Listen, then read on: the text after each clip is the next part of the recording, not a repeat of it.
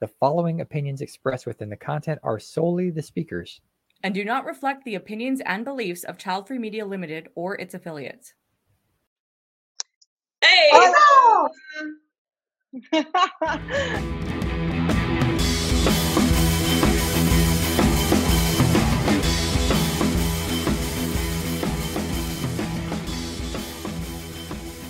So today, for our first episode, we're talking about something that is, for some reason, very important to me. It bothers me a lot. There was just an article that came out in the Daily Telegraph, and the headline is, "Delaying the menopause could end choice between career or children," says scientists. And the first reason this bothers me is that in this country in particular, we seem to have this idea that we are entitled to everything. There's this thing here about having it all. Maybe men think they should have it all too. Maybe women think men have it all, but having it all is a very big thing, which to me just seems kind of greedy and unrealistic. You know, life is about choices. You choose this thing or that thing. You know, what's really important to you. And I think having to choose makes you have to consider where you really want your life to go, what maybe is less important to you than something else. I think it really involves a lot of critical thinking. But once you start thinking you're entitled to having everything, you stop thinking about those things and you just start thinking about all the things you think you should have, like a lifelong career, and then maybe when you're 60, you have a kid. But that's just not how the world works. And maybe you can't have it all and maybe you shouldn't. There's no universe, there's no person, there's no entity obligated to give you every single thing you want. So that's my first problem with this. My second problem is that there are so many potential risks to the child if you have a kid late in life. Men who make babies over the age of 40 are at risk of having children with well, they're not at risk. The kids are at risk of having increased mental disorders, primarily depression, I think. Adults start degrading physically at about age 55. So if people are going to start having kids at 45 or 55, maybe they have a couple good years with their parents before their parents start getting sick and become more susceptible to cancer and other diseases. If this happens, by the way, then you have children who are in the position of having to take care of their parents. And there's a name for that, and it's instrumental parentification. And that's when a child has to perform adult physical tasks caring for someone else. And this has been known to lead to, I have to read from my notes, I'm terribly sorry, but it's can have deep emotional scars well into adulthood. To include anxiety, depression, and psychological distress, eating disorders, and substance abuse. Now, remove that and then just assume that the parent has nothing the child has to take care of, but they just die early. David Letterman had his first child when he was 56. His own dad, died at 57. So he's having a child potentially a year before he himself could reasonably die. And Alec Baldwin, who's 60, I think, is considering having another child with his wife at 60. So while I think these old men married to young women think, oh, I love her, and if she's going to marry me at this age, I'm sure she's going to want children, so I should give her children. But kids aren't bracelets. They're not cars. These are potential beings that you're presenting to a world where you might die very early, and they're going to have to deal with your death. And that is also a bad problem because, children are especially, this is according to the NCBI, children are especially vulnerable to psychological problems after the death of a parent. Often major childhood loss seems to result in psychopathology. Various mental disorders, especially depression, frequently reveal childhood bereavement, suggesting that this experience can render a person emotionally vulnerable for life. So I don't think old people, and I'm including middle-aged people because when it comes to having kids, you're pretty old. I don't think you're intentionally being selfish. I think your intentions are, you want a child, you're pretty sure you have the energy, you're pretty sure the risks are minimal, but those risks are to the child. Whatever, if the risks were only on you, go for it. You are absorbing that risk. But when it comes to the potential damage you could be doing to this child because you want one, it is monumentally selfish. If you want to be a parent, if you want to be an influence in a child's life, foster, get an older kid, you know. Not everyone needs to have babies at 50 years old. Foster a kid who's like 12, 13, who needs a constant presence in their life, who hasn't had a constant presence, who wants love. You don't need to reproduce to be a valuable person in a kid's life. So my mother was 25 years older than me, so not a huge age difference at all. But she died at 47 and she had an illness. So I was 22 years old when she passed, and I did not realize this until later. I went to grief counseling before she actually passed, and the grief counselor had me go through my childhood history with my mother, which was, you know, pretty, well, my mother was nice, and I wasn't necessarily nice with her. I didn't have a connection with my mother, but my grief counselor explained to me that I had actual abandonment issues. Now, I'm very independent. Like, I wanted to leave home when I was 8 years old. And what I did not realize as a child was that I was witnessing my mom sick all the time, but I just saw her as she was. And she had lupus, so it's not cancer. Like, it's a hard disease. She was misdiagnosed.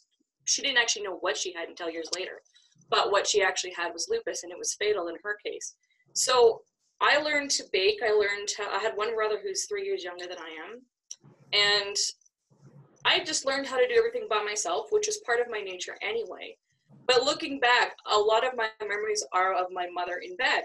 And my mom was a stay-at-home mom, and our dad had a business, and he supported the family. And we went on vacations and things like that. And so I never thought of myself as abandoned. I thought of myself as wanting to, just live on my own as soon as possible. But it wasn't until I was 21 when her illness put her in the hospital and towards the end of her life that I learned that I actually have abandonment issues, because growing up with a sick mom who, that's just how she was, like we would go to the park and stuff and she was out of breath, and sometimes she had face rashes and things like that. And my parents were pretty secretive about the whole thing, so I never really knew what was going on. So now looking back, and now I'm 36, and I've, it's been over a decade since she's gone, and I'm okay with everything that's happened. But talking about this, I go, like, it shapes your life when you, like, and I don't even have an old parent, like, dealing with the death of a parent, even if you're not super attached to them, does affect you, and how they live their life affects you, and not always in the greatest of ways, which has led to, part of my decision to be child-free. So the thought of someone having children at an older age, that it doesn't fire me up so much the way it does with you, Chris. But I always think of the child more than anything else. Like, I realize that, parents, if somebody wants to have a child and they're 60 or 70 or whatever, okay, I'm a big supporter of the Boys and Girls Club. So I think you talk about fostering. Well, there are millions of children of all ages that need a parental, a mentor. And I'm all for that, more so than procreating anyway. So, dealing with the death of a parent sucks, even if you have no attachment to them or very little attachment to them. It's hard. It really is. And luckily, I kind of went through the grieving process before she died, so that really helped. But even now, I find myself emotional talking about it, because I'm like, yeah, that did happen. I was 22, and it's been many years since that's happened, and life has moved on, and life is great. But there is something psychological about losing a parent younger than normal. You think, well, when I'm 60, 70, whatever, I'll have to bury my parent then. But I'll tell you, a moment that I will probably never forget is picking out my mother's burial outfit. That was everything. I was able to get through everything else, but that moment I almost passed out. I went to her closet and picked out a skirt and a sweater, and I laid it on the bed, and then I just felt, and I'm a pretty strong person, so I don't have that too often, but I felt really dizzy. I was like, okay, I'm burying my mother. So, and again, 22 years old. So that's generally not the normal timeline that happens. So, for people having children later on in life to experience parenthood, I can understand, like, if it's just never worked out and for some reason that's the time that it works. I don't know if it's a natural thing or if it's something that you're just really trying to make happen. Because when you really try to force something that you think you really, really want, and then either it doesn't work out or you get it and you're like, oh, okay, well, this is not exactly what, like, I always worry that is what happens behind closed doors. Behind closed doors. It'll never be said publicly, but behind closed doors, I don't know what people think. But I have a suspicion that it's a lot opposite of what we see on social media. Well, in my case, when we were discussing this subject at the beginning, we were just like, in our chat, putting some ideas out there. First thing that came to mind, and I think Lenora and I were talking about this, is how rock and roll it is to have kids when you're really old. You see all these rock stars in their 60s and their 70s, and they have like 100 kids each, and they're still reproducing, but then you see the moms. Kids have young mothers. So the guys are like, yeah, we'll just, have more kids and have the money to give their mom to raise them. So basically these kids are actually growing up with a single parent, essentially. When I think about the subject of old people, especially the mother, because in the case of the father, I can see how if the father provides financially and the mother provides the time and if she's younger, of course, it can be done, I would say. Like, it's not maybe such a taboo in the sense that the kid is going to have at least one young parent who's going to be able to have, to run around after him or her and to have the energy to raise a child. But the problem is, of course, the child's always going to have this parent that is going to look like his granddad, and it's not going to be able to spend as much time with the kid as a child needs both parents to spend time with.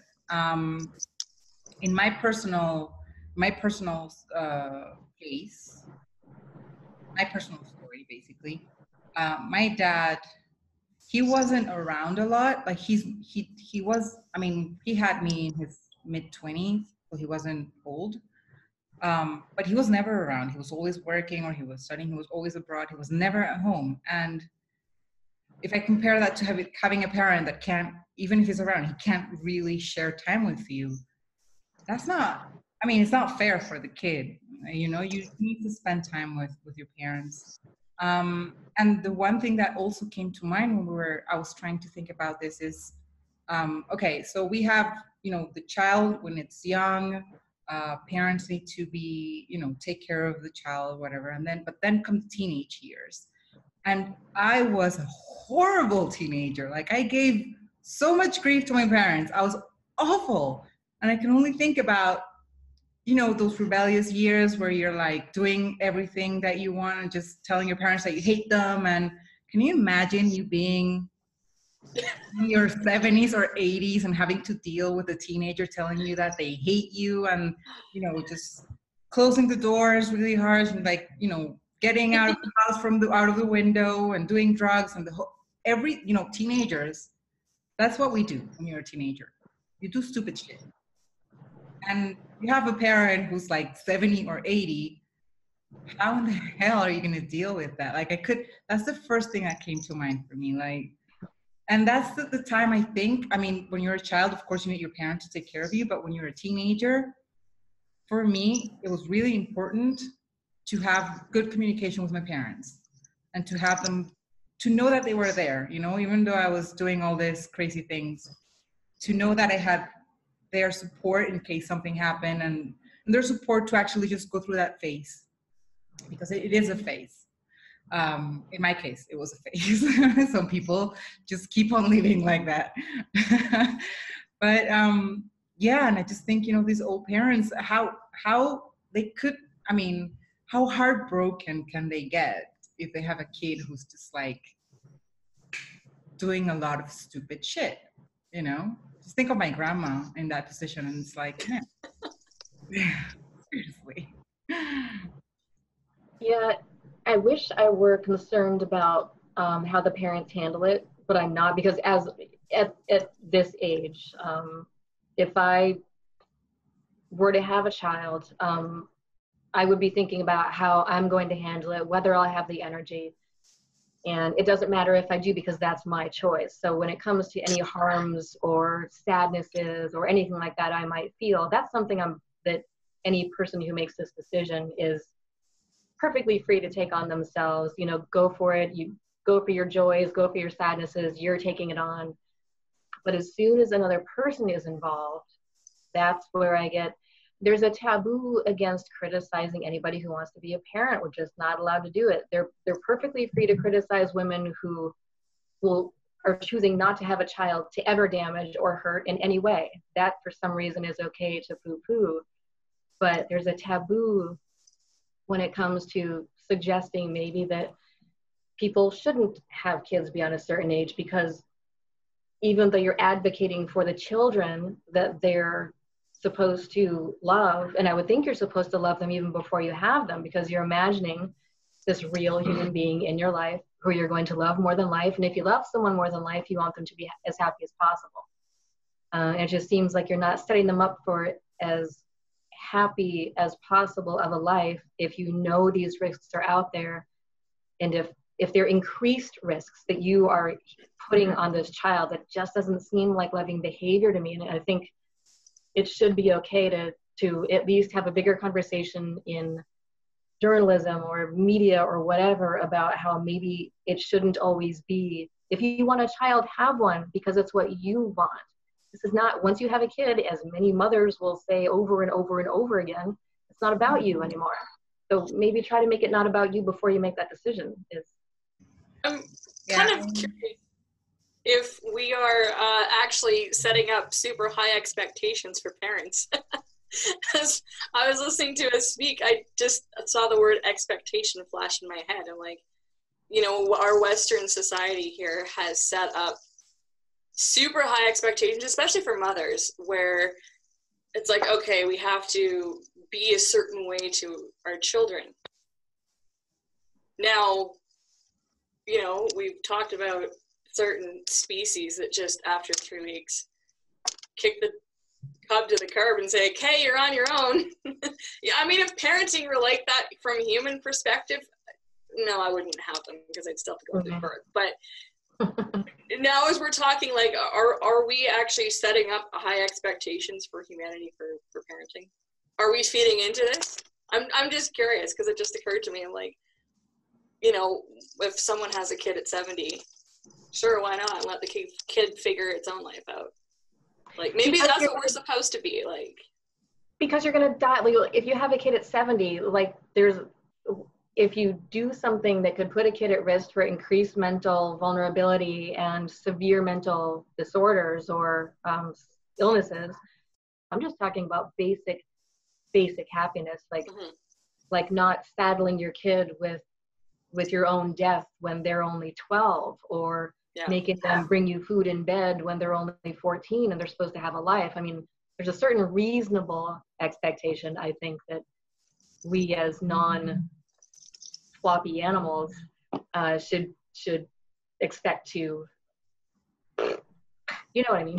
Yes. We're supposed to be above other species in caring. Is that what do you mean? Is that what you mean? Yeah, because we're calling our relationships with our children as humans, we're calling it love. We're calling it right. Okay. Yeah. So we are setting ourselves up as humans as if we are different from animals. Not necessarily better, because it's proven that we're not, but different.